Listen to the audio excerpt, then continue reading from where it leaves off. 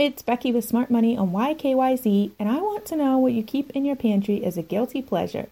I used to try to save money to the extent that when I wanted something snacky, I hadn't bought anything, so I ended up grabbing fast food and spending $10 or so. Now I keep things like breaded mozzarella sticks, frozen pretzels, ice cream. Okay, so I have the taste buds of a 5-year-old, and when I want something a little more special than usual, I have options that are quick and really cost less than running out and grabbing something. As I said in a previous episode, for the price of taking the whole family out to eat, it's cheaper to buy steak on sale and have a nice fancy dinner at home.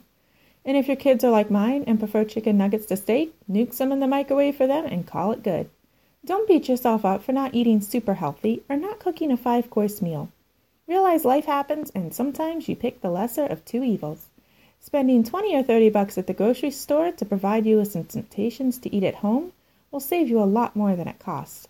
And let's face it, sometimes we eat out just because we want something special. So keep that little something special at home and see your grocery bill go up a little and your restaurant bill go down a lot. Thanks for listening.